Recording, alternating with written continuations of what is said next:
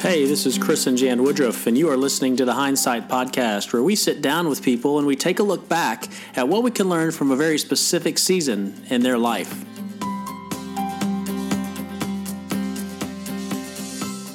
So I got to have this really great lunch today. Right. I had lunch, I told you about this, with a friend. He invited me to lunch. He's got two boys, 10-year-old and then a guy in first grade. And he wanted to sit down because he knows we have the two older boys. He knows obviously we have Rena, but just the boy connection. Right. And he's approaching that, hey, I think it's time for me to have the talk, like the Dun, talk. da-da. Yeah, the big, young man talk of sex, birds and the bees and all that kind of jazz. And it was a really cool opportunity. I got to sit and reminisce a little about that time with the boys, right, but also got to pass along the knowledge and the experience that I learned from other dads, right, which was really cool because I did the very same thing. 6 years ago, I reached out to a couple dads and said, hey, I have no idea how to have this talk. What does this look like? And took all their learnings and, did that with CJ and Ty. And then obviously you've taken that and done it with Rena. But really cool to sit down and be able to share, what I learned and then what we learned with them so that he can maybe approach that with a little bit of info. So, it definitely is a team effort because even though it's a conversation that we can speak to, it's not necessarily something that you plan to have with your kids. So I remember when you were doing the first time with CJ, we were both so nervous, and he had no clue. Yeah, he's like, "Cool, let's just climb a mountain." Yeah, right. So that was fun, and just to think back, and I won't tell you about when I asked CJ earlier today. Hey, do you remember? He said, "Yeah, I remember this." Like, whoa, okay, you were listening. That's good. Hey, That's you good. were listening. Yeah. But it is something that we continue to talk about in other ways. So continues to remind me that we have to live in a tribe. Yeah, we got to learn from others. It needs to be done by ourselves. It's more fun when we have people to got to learn from others, which is why we do the Hindsight Podcast. Hindsight Podcast. So with that, we are now getting ready to introduce the second podcast with Randy and Krista Walton, and hopefully you got to listen to the first one. It was awesome. I re-listened to it just because I get so much out of it each and every time. And this second one will be equally as great. They're going to talk about dating, and they're going to talk about what their philosophy as a family is. And Chris is actually pretty passionate about teenage boundaries and dating, and she'll talk a lot about what their thoughts are on that. And we're also going to talk about launching your kids into college. So that was helpful because really it starts in high school. Yeah. You don't, just like anything, I think the biggest learning that I'm getting is that you can't just wake up in a stage and master it. You've got to start preparing years and years before. Yeah. So for us, I think right now is key for us to be launching into college while they're still here in high school. Yeah, and they provide some really great examples of how they did that. It wasn't just, hey, you should do this. It was, here's what we did. Right. To kind of prepare them to launch and, shifting some responsibility to them and their decision making while they were under the roof. So really great stuff.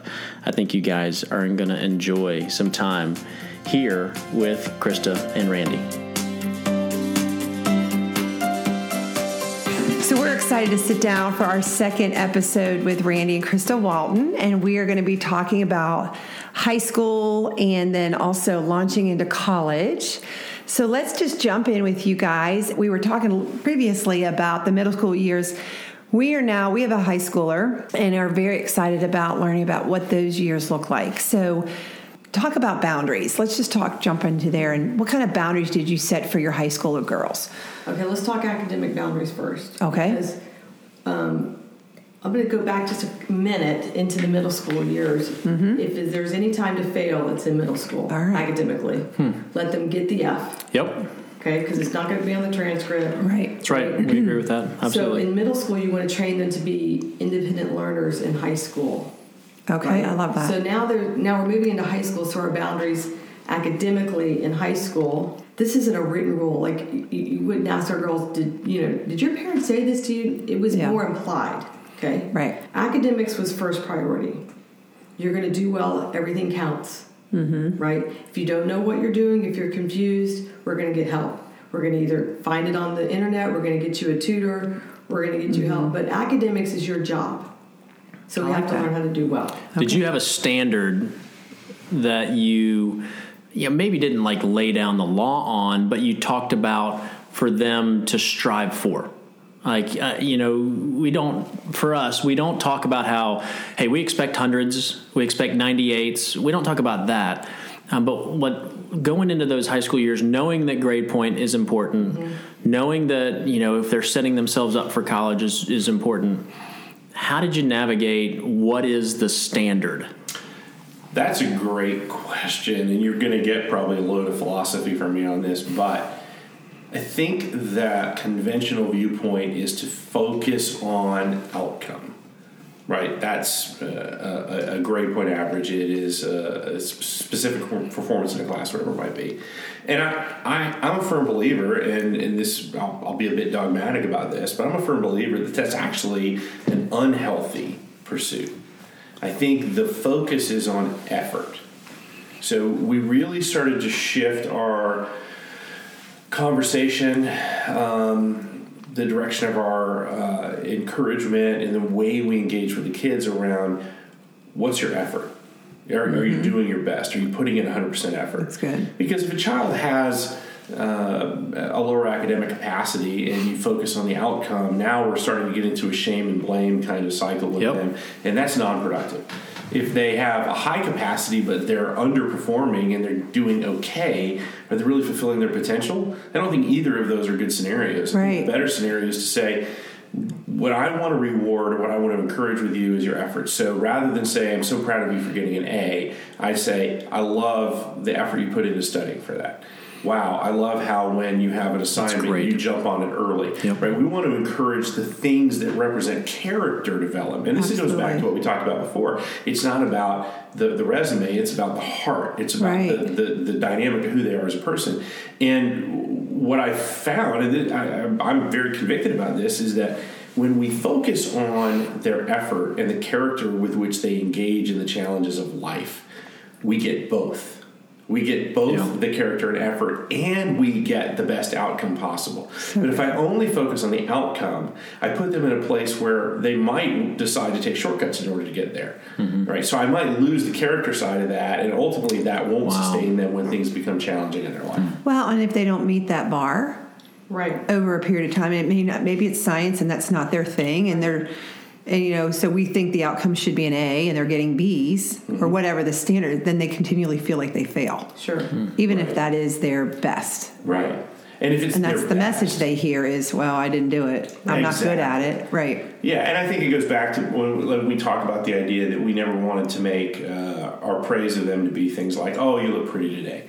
It's like, oh, I love your clever style, or I like the way you did that with that shirt, or that, whatever. It's I want to reward the pursuit more than I want to pursue the outcome. Yeah. And I think it's a little scary as a parent because you know that the world, they're not going to give you credit for effort. Right? The world's going to give you credit for outcome. And so I think because if we're parent out of our fear for their future, then we focus on just the outcome. We focus on the grade point average and these sorts of things. And I think that can be a hindrance to that. Absolutely. It's a very great perspective. Absolutely. Great perspective. I have a story for that. Bridget, this would apply to all of them. Fear starts creeping up in mamas when we don't see our kids studying. Right. Right? That's so true. Then what happens is when I don't see them studying, I start nagging. Saying things like, do you have homework tonight? Yes. When is your next test?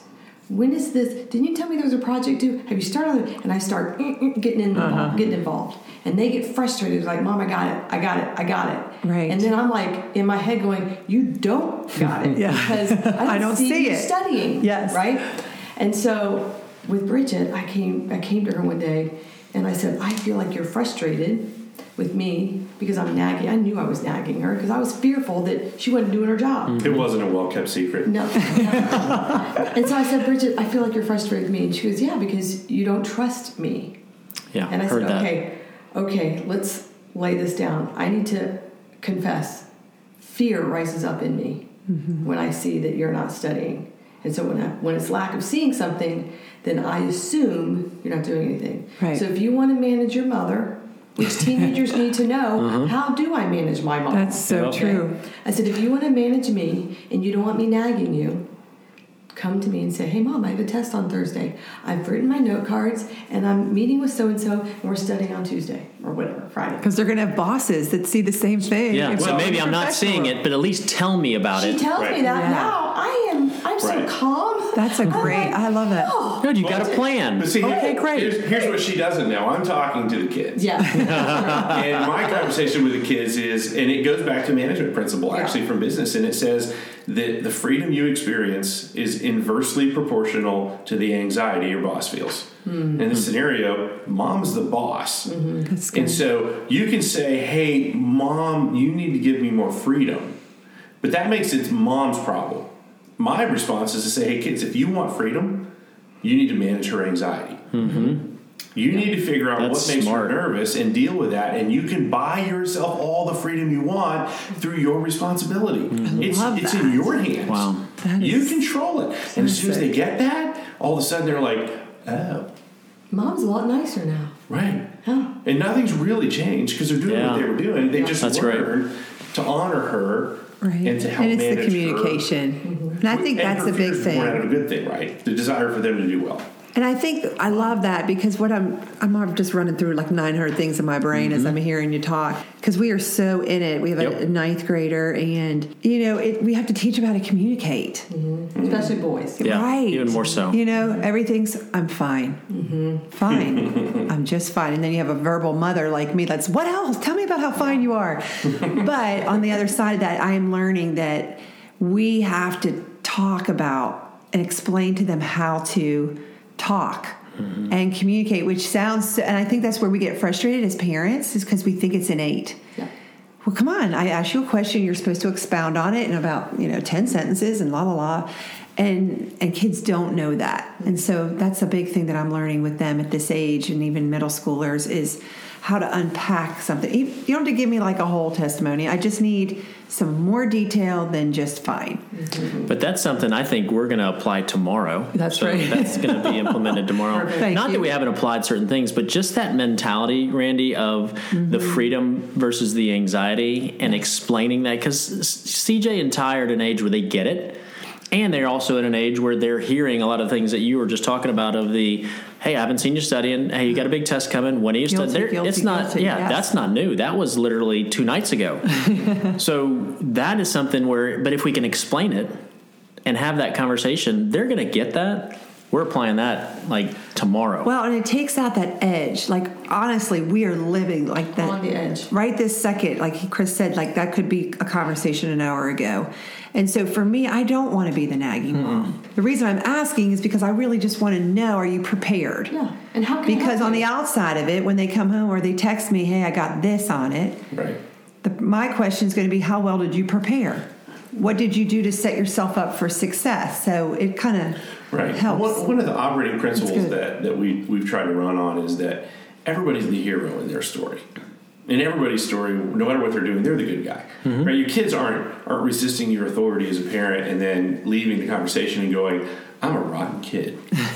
I don't respect my mom and dad. I mean, nobody's saying that to themselves. What they're saying is, I am a great kid and I'm doing all these things and they don't trust me, they don't like me. They're narrating their version of that experience through the lens of their own goodness. Right. And as a parent, if we understand that, then we speak to that. We say, listen, I know that you're responsible. I know that you've got this under control. Right. So me coming and asking you isn't because I have a lack of confidence in you. It's because I worry. Right. And you can help take that worry away from me tomorrow. If you just talk to me a little bit about what's going on. And you do that, and guess what? You've got all the freedom in the world. Right. So it's not about me coming in and stealing your independence from you or condemning you or making you something that you're not. It's me, because I love you and because I don't know what's happening. In my uncertainty, I have to assume the worst. Well, and that will apply in driving. Right. Yep. When they don't come home, right? Right. If they call us, we're here and we can't. Great, there's freedom in that because we're not worried now. But if you don't call us and you come home past your curfew, you've got angry mom now. That's right. Because I've been worried for an hour or whatever. And I was going to say it even translates into marriage. Sure does. Because that communication, we often talk about the communication that Chris and I have to have. Like when Chris goes somewhere, he texts me, hey, by the way, I'm on my way home, but I'm stopping at somewhere. Sure. And then I'll be home later. And so it's, we want to know where you are. It's not like I don't trust Chris. It's just that courtesy, so it translates into future relationships where you're just keeping people in the know. We talk about with the kids. I tell the boys, I'm like, she's not my mom. But I want her to know where I'm at so she's not worried. Mm-hmm. That's what we want from you. Mm-hmm. We're not hovering. We just want to know that you went from one kid's house to the next kid's house, just so we know where you're at. If there's something that we need or something we've got to get in touch with you about. Yeah. I do the same thing. I do exactly what you do. When I'm doing something somewhere, I let mom know so she's aware. Right. So, talk to us about in this high school world, and it may have even started earlier, but on the girls' side of how did you navigate? What conversations did you have around boys, dating? What did that look like? What did you learn from Brooke to Brittany to Bridget? Okay, well, this is a subject near and dear to me. Okay, so I want you to know we messed up with Brooke, firstborn. And I parented her in the teenage years like I was parented, which was, I was dating by 14 maybe. And Brooke was 16. And I would have loved to have been dating by 14. There were no other reciprocals. So when Brooke was 16, I remember her coming to me and saying, I think I like this guy. And I think he might like me. And instead of doing what we did with Brittany, I'll tell you what that looks like. And so instead I say to Brooke, great guy. You should totally move on that, right? Love his parents, love his family. We knew him for a while. Oh yeah, Brooke, good direction. And I literally pushed her right into dating. So she begins dating this great young man at 16, dates him all the way till 18. So now he's a part of our family, sure, right? Because there's no boys here, so we get one boy in, we're like, yay! Yeah, Randy is clinging to that. Oh yeah, you want to watch a football game? Yeah, super excited. So he's eating dinner with us.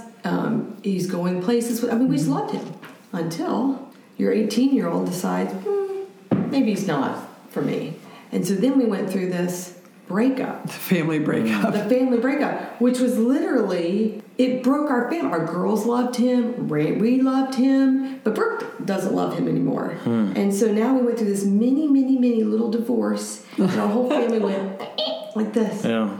And Randy and I looked at each other, and after this went down, and we're like, oh, we have 3 of these beings. Right. How many times are we going to do this in our family? This is not going to be good. Right. Let's reevaluate this. And so Brooke and I, we've spent a lot of time talking about this. This is before her freshman year of college. And I said, baby, we got to go deep. We got to find out where is dating in the Bible. If you find it, we're both looking. We're going to study scriptures. What does God say? We're going to ask Jesus, what do you say about dating? And he doesn't say anything about dating. Right. So which causes me to think, Jesus, why are we dating? So I went through this entire study of scripture. And that's not what I do. I speak on dating. So now, Brooke and I decided at that time, when I say decided, this was a discussion, we dug through scriptures together. She's now going to college. And we say, hey, your first year of college, it would be very wise for you to consider not dating. And let me add something to that. This wasn't we had a conversation and I imposed my will on Brooke, or Krista imposed her will on Brooke kind of thing.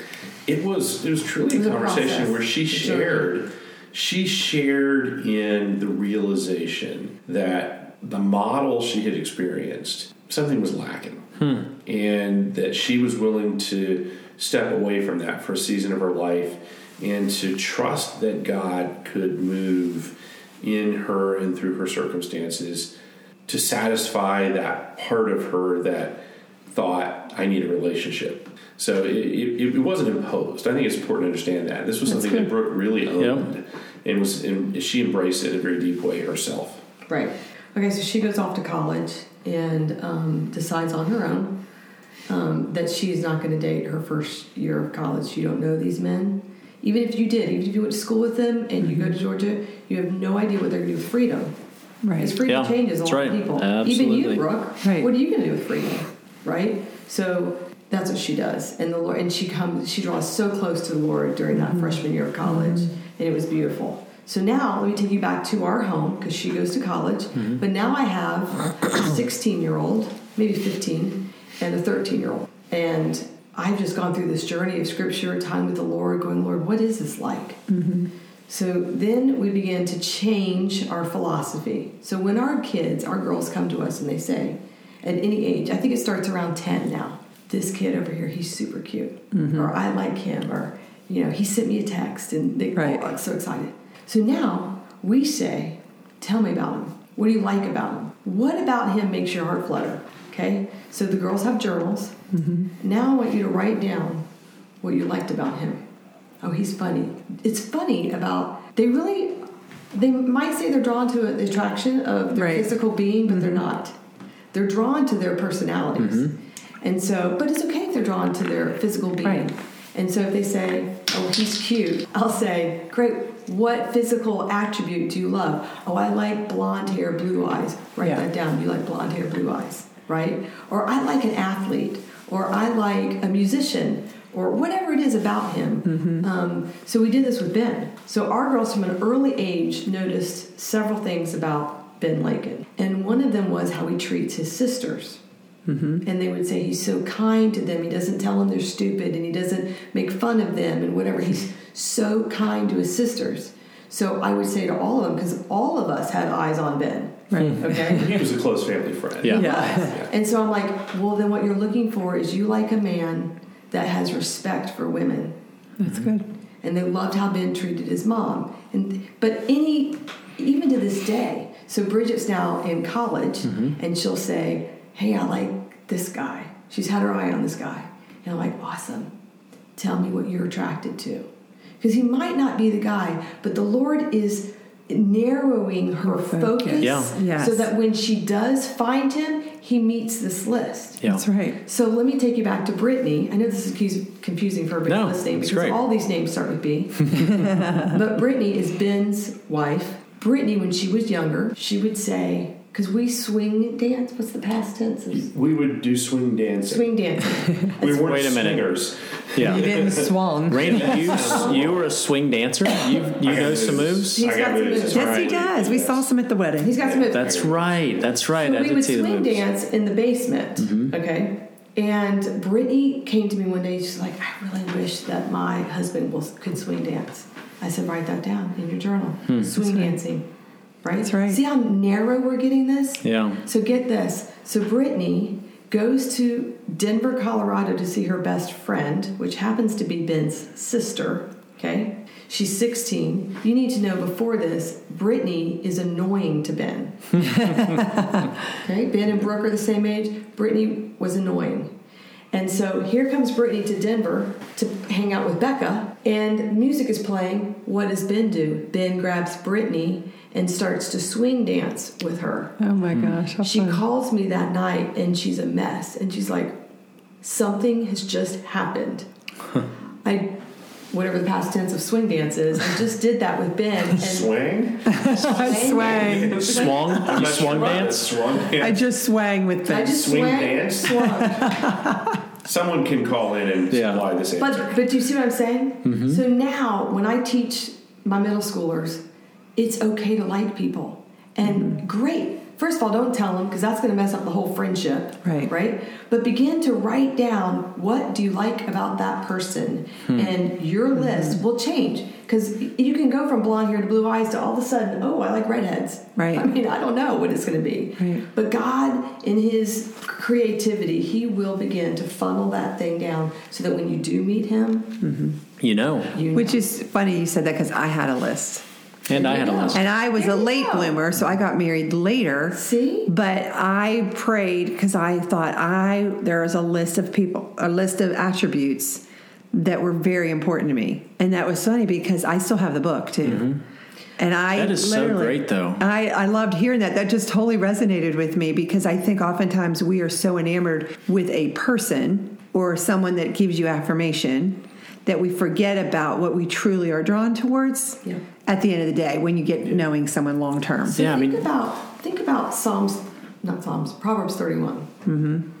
This is a letter from Bathsheba to Solomon. We all think it's a letter for us, for moms. Right. Be a better mom. Yeah. But if you dig in, you will find that it is a letter from Bathsheba to her son Solomon. And she begins to describe what a woman that he needs to look for. She's a woman that gets up early. She's a woman that is in the field. And who is he drawn to first? When you read Song of Solomon, he sees her in a field working. That's so right? cool. Yeah. So as parents, I think it's our job now to help them with their list, to say, yes, that quality that you see, that makes a great husband. Right. Yeah, you should add that to your That's list. awesome. We've talked about lists because we both had lists, and we've talked to singles about lists because that's what we learned in our singlehood is what helped bring us closer and find narrowing that focus to where we found each other. Did not even occur to me to have that conversation with our kids, with the singles that we're going to eventually, that we're raising, right? Yeah, they're single right now. Yeah. Did not even occur to me to think that, to coach them on that. I mean, think about it. It's power in words, right? We talked earlier about the idea of speaking the truth of your kid's identity over them. It's no different than sitting down and speaking the truth of your future mate. Right? Because when you give voice to this idea of the person you're really attracted to, the qualities and the nature of that person, you suddenly become very resonant with that, right? You start to understand what doesn't fit to that and what does fit to that, and it becomes very clear for you. And it's I also think it attaches to a big idea that's pretty important from our point of view, which is, what's the purpose of dating? I think it's something that in our culture we don't think a lot about it, but I do think it's actually a relevant element of a conversation to say, what is the purpose of dating? Why do we date at all? And I think for many of us, it's to try on the experience of relationships. It's to see what that feels like. It's to enjoy just being desired and wanted by another person. But I think you have to ask yourself, well, what am I trying to satisfy by that? Because if you can answer that question in the sense of, I'm dating so that I can build a relationship with somebody who might be a future spouse, I think in your position in your life where that's a possibility, I think that's a very reasonable thing to do. But when we're middle schoolers and high schoolers, we're not going to marry those people. So what are we doing? We're really setting ourselves up for temptation and to stretch boundaries and to even make decisions that we're going to carry into the rest of our life. So let me ask you this on the heels of that. And it's not I don't have an answer. I just want to, we've heard so many different philosophies about the dating. And so are you feeling like you guided your girls not to date specifically, right? Right. Okay. Now, there's no rule in our house. You cannot date. Right. But we definitely guided them. You kind of guided them that way. So, and I get that on some side. But then on the other side, we've also heard, and I don't have a stance on it. You know, we're still learning. We're still learning, but I'm just trying to flesh it out. Is that there's also the side of it that's, if your kids are going to choose to date, you have them do it while they're under your roof, so that you can kind of shepherd that process to teach them. Because I know when I ran amok, like I did not understand how to. And so when I got to college, I didn't have a good history. You know, I didn't have any context of good dating. So what would you guys think based on the fact that you've had middle school, high schoolers, and now you have adults? Looking back on that, what is your stance on that? Well, I'm going to jump in before you real quick, though, because I would actually challenge Krista's viewpoint on that. She said that we shaped their viewpoint on that. I think we asked a question. And I think we challenged them to say, if you want to date, you have the freedom to date. Right. We're not laying down a law. We're not imposing, kind of hard rules in the household. And if that's something you choose to do, you have the freedom to do it. We think we're old enough to make that choice. But I think we constantly ask the question, what are you pursuing in this? Is it because you're seeking to be valued, appreciated? Is it companionship? Is it to just try this experience on for size, but knowing that it inevitably will reach an end, and now you have to learn what that looked like to end a relationship? I think asking those questions and absolutely and truly giving them the freedom to choose the decision in the direction that they wanted to take, I would tell you they self-selected. It was not. There was no like, look, you can date if you want to, but if you do, you're going to disappoint your entire family. Right? There's no pressure like that coming from us. It was simply that, hey, these are just questions we want to ask you. We want you to think about it, and then with some introspection, they chose on their own. Okay, so also you need to know that in the background, Mama is face down. That's right. Okay? We've talked about this. And so it's not that I'm praying against a man or a young man. I'm praying against the enemy to steal from my daughter what was something for somebody else. Got it. Okay? Yep. So I'm going to give you an example of this without giving names. There was a daughter who called me and said, I'm getting ready for this great party. It's going to be awesome. And as a mom, I'm like, okay, great. Sounds fun. What you wearing, doing these kind of things. But inside, I'm like, okay. And she's like, this new guy's going to be there. And I'm really, he asked if I was going. So whatever. So this guy, I don't know. And I was like, great. Well, what outfits? I'm trying to be interested. We get off the phone and I'm filled with anxiety. Right.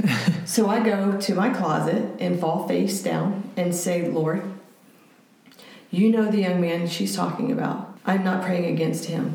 But if the enemy is involved in this in any way, to steal from my daughter what is for somebody else, I rebuke that in Jesus' name. There's a verse in Proverbs, and I'll have to find it for you. But it says that no other man will drink from my cistern. It's in the first couple because it's all about wisdom. And so I would begin to pray this over my girls, all of them. I still pray it over Bridget. No man will drink from my daughter who isn't her husband. Okay? So fast forward, she's just called me, I'm going to a party. So the next morning, I want to be cool. Follow up, how was the party? And she says, you're not going to believe this. I didn't go. I went down to do some laundry, and there was a guy in the doing laundry. He was so cool. He was a believer, blah, blah, blah. And I literally stayed down there and talked to him the whole time. So that just showed me that there was an intent from the enemy to steal something from my daughter that day. And we don't know, the prayers of us, of the righteous man, availeth much. And so who's praying for our kids if we're not? No one. Right. And so my passion is to pray for my girl's purity because I didn't have it. Right. And I went to whatever came my way out of insecurity. And whatever. And so I am super passionate about this. So am I a fan of dating? Yes, in college when they're ready to marry. Got it. Right? Yeah. But they can't legally get married until they're 18 in the state of Georgia. Okay? So why would we practice marriage before it's even time? Before it's even time. It's not, and we don't really need people getting married at 18, but well, I think we recognize that that's an unconventional viewpoint. And that for many people, that's probably not something that they'd be comfortable adopting or taking on. But I do think you have to ask yourself that question. Absolutely. What are you seeking to accomplish through this? And what's it going to produce in your life? It's going to produce baggage. Absolutely. And things that come along with it. Now, that's not to say that we told our children that they couldn't go to prom with a date. Oh, for sure. Sure. Right. And they did that. They went to prom with a date, but it was in the context that we're going to be around friends and we're going to build relationships and we're going to start to think about the character and the nature of a person that is really worth our attention. Yeah. And our energy. And it's not going to be, I think everybody even listening, it's not that it's something that, okay, everybody's got to take and say, okay, I'm going to do that. But what it did, or what it hopefully is going to do, is it starts a conversation. Absolutely. For sure. Right? Yeah. It starts a conversation between a mom and a dad to talk about what do we want, what do we want in our home for our kids. So it's not whether it's the right thing to do, wrong thing to do, or whatever. It's going to be different for each one. And but I think it's going to help cause a conversation to happen around what is our approach. Right. So I think that's where it's great. Yeah, and dating is one of the freedoms. Yeah, absolutely. That you get.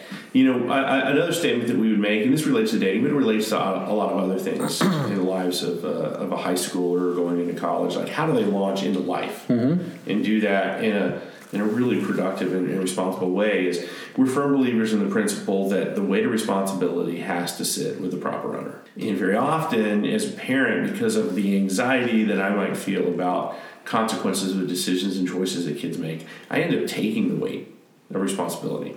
right? It's kind of the classic. You hear the term helicopter parent, these things today, and I think it sort of fits into that motif. I'm a big believer in shifting the burden of responsibility to the child. Yeah. I want them to feel it. And there's a great example of this. In the state of Georgia, when you get your driver's license at 16, you have a 6-month period that you cannot take a passenger in the car with you. You have to drive by yourself or with a family member. And there was just happened to be a Saturday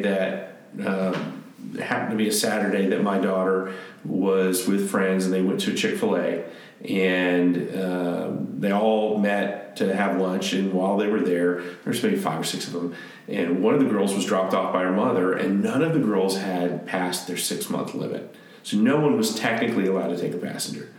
So this daughter calls me up, and she said, "Hey, I'm at so-and-so place. This is what's happened. It's just a couple of miles to the church to go to this next thing, and my friend Anna's here, and Anna needs a ride. Are you okay if I drive her?" Now, the truth is she was a very responsible driver. I trusted her. And the reality is I didn't really care because I didn't really see a lot of risk of the decision. But I started thinking about it, and I thought the point right now is not for me to decide for her. It's to see that she can decide for herself. Mm-hmm. So I said, well, what's the consequences? What happens if you get caught with her in the car? Oh, gosh, I don't know. I think I lose my license. I think it gets suspended for 90 days or something like that. So, well, that's pretty severe.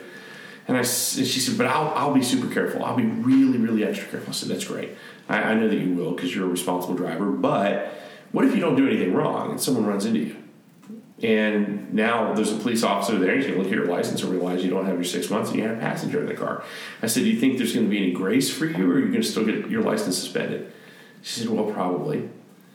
I said, okay. I said, well, the Department of Motor Vehicles did not issue me your license. They gave it to you. So clearly they think you're capable of making a choice and a decision about what you're going to do right now. So it's up to you. And whatever you choose is fine. Just let me know. Wow. Now, I think that's great.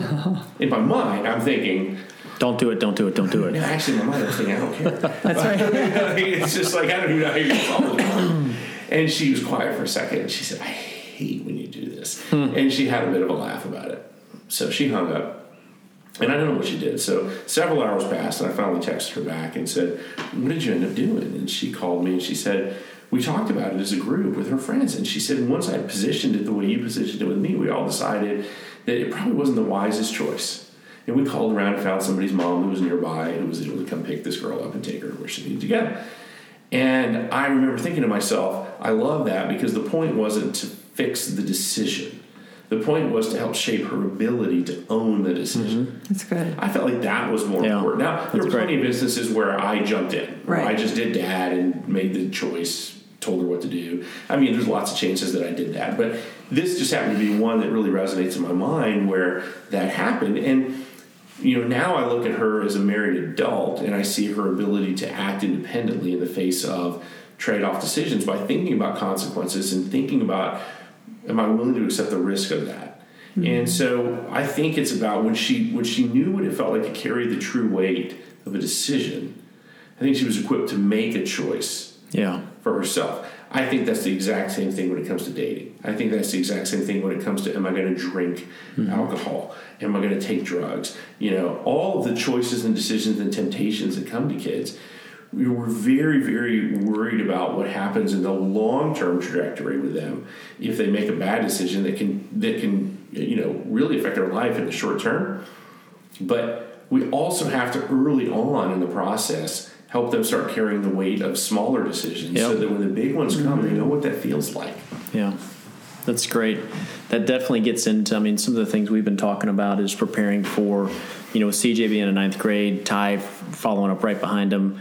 Because it's a short period. He's 9th grade. All of a sudden, now we're in 10th grade. Now there's only 3. It just flies. How do we prepare him? And then again, like I said, the others to launch. And so that's where that is so helpful. Can you think of, because we've talked about that, and even in dating, I think that was even kind of preparing for the launch, right? Mm-hmm. Can you think of anything else that you guys have learned through that process with the 3 girls about preparing them to launch out into college, that freedom of being on their own, they're managing their time, they're managing their technology, they're managing whatever that is. Parties and social. What else did you guys do? Or looking back, wow, I wish we would have done that to prepare them to be on their own.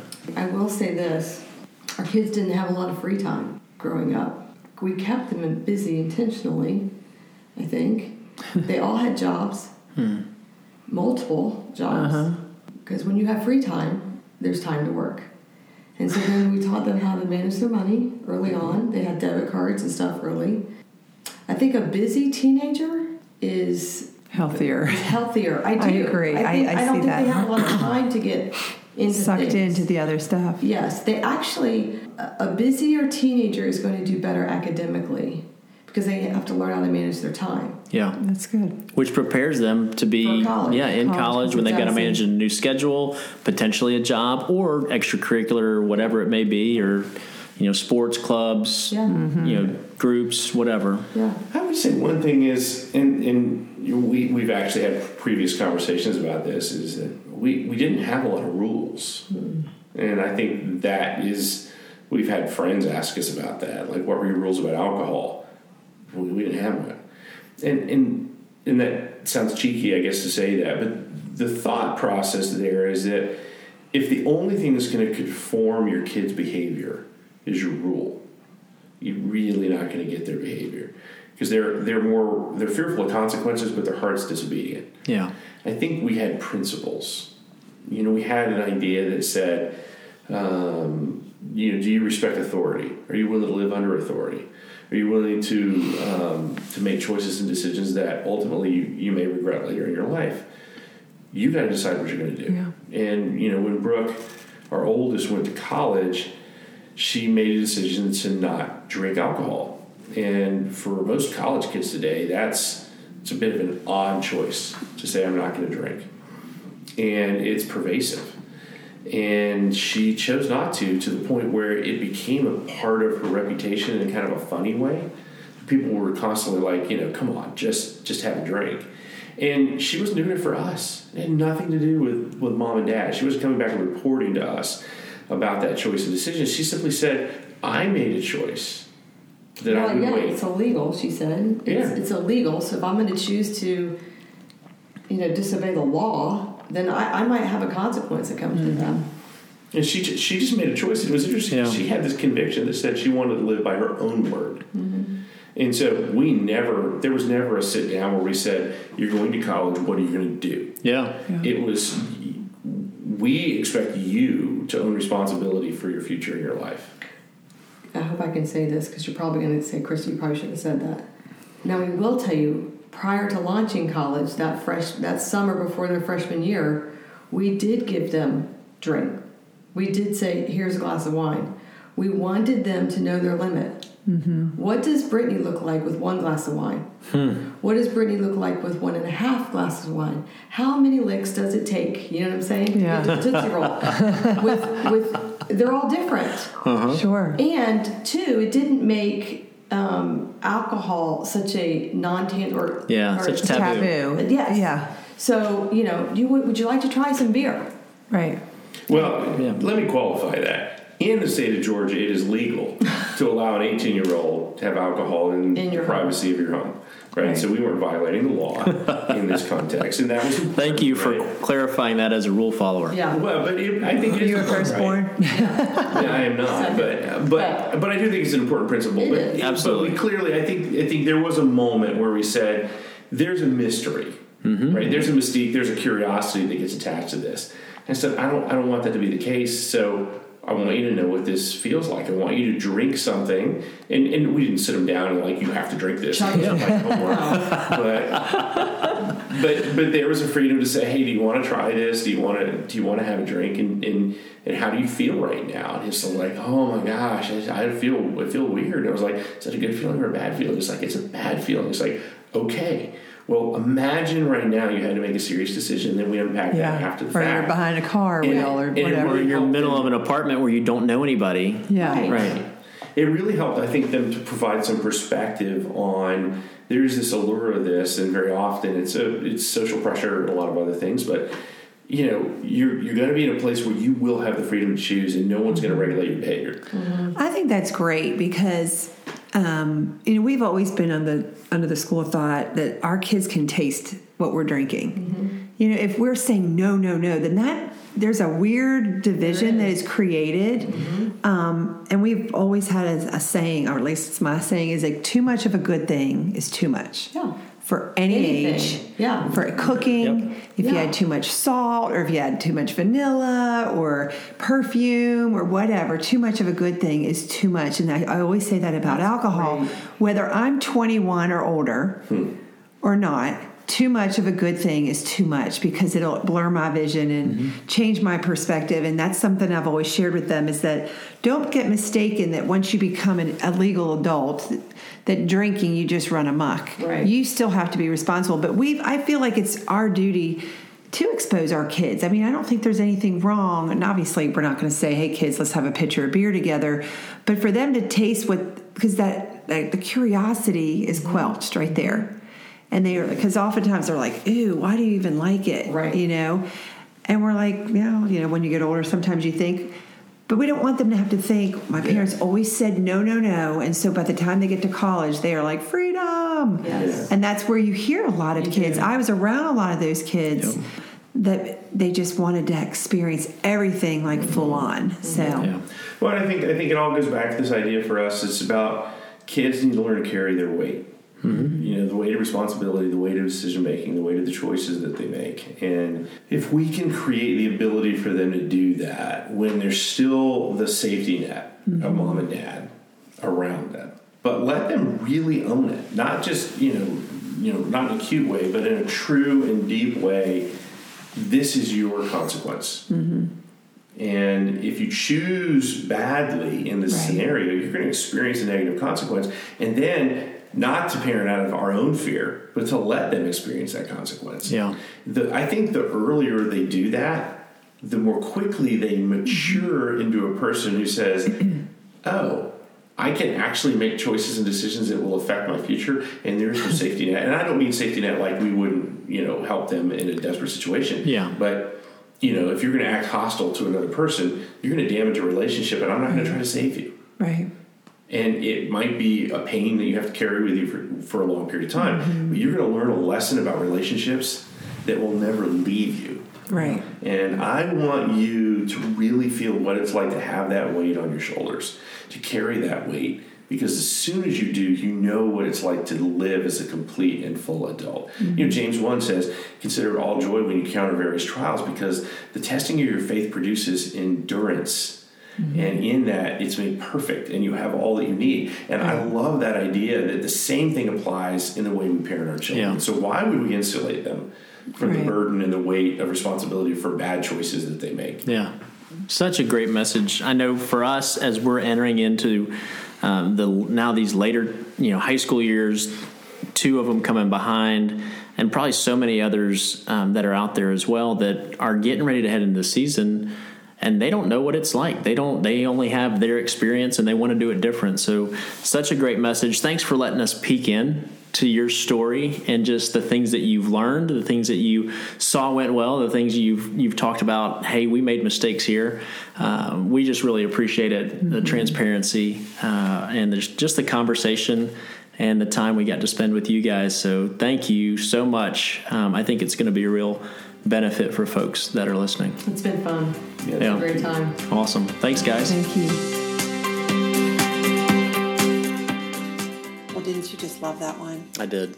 That was so great. And Yeah, I want to sit down for a third time. I think we have to come up with new topics to sit with Yeah. those guys on. And there's plenty, because they're going to be grandparents soon. That's right. That's right. Not that that's in our near future, but anyhow, we hope that you loved it as much as we did. Our favorite by far, I think, was really talking through the dating. And there's so many different thought processes on it, and you're going to have your own. We talked to a couple different parents, and they talk about the same topic. And we've really kind of continued to even wrestle with it. I don't even think wrestling's the right word, but based on our kids and just based on experience, what we want them to kind of walk through under our roof will help you determine that. But I did love the idea of them looking through favorite things. We've already talked about that with our older 2, and just said, hey, start looking at qualities of what you're interested in. Yeah, the whole idea of the list, and we did this when we were single. Right. In our 20s and 30s. You were on my list. Yeah, but I didn't even think about it from the perspective of our kids. I just haven't gone there. I don't know. My mind maybe it just hasn't. Soon. Yeah. Maybe it's that. But I loved how intentional Krista said, they were with their girls, because really you do start having a bent on things that you're drawn towards. And I think sometimes, depending on your child, I think you can help navigate that. Yeah.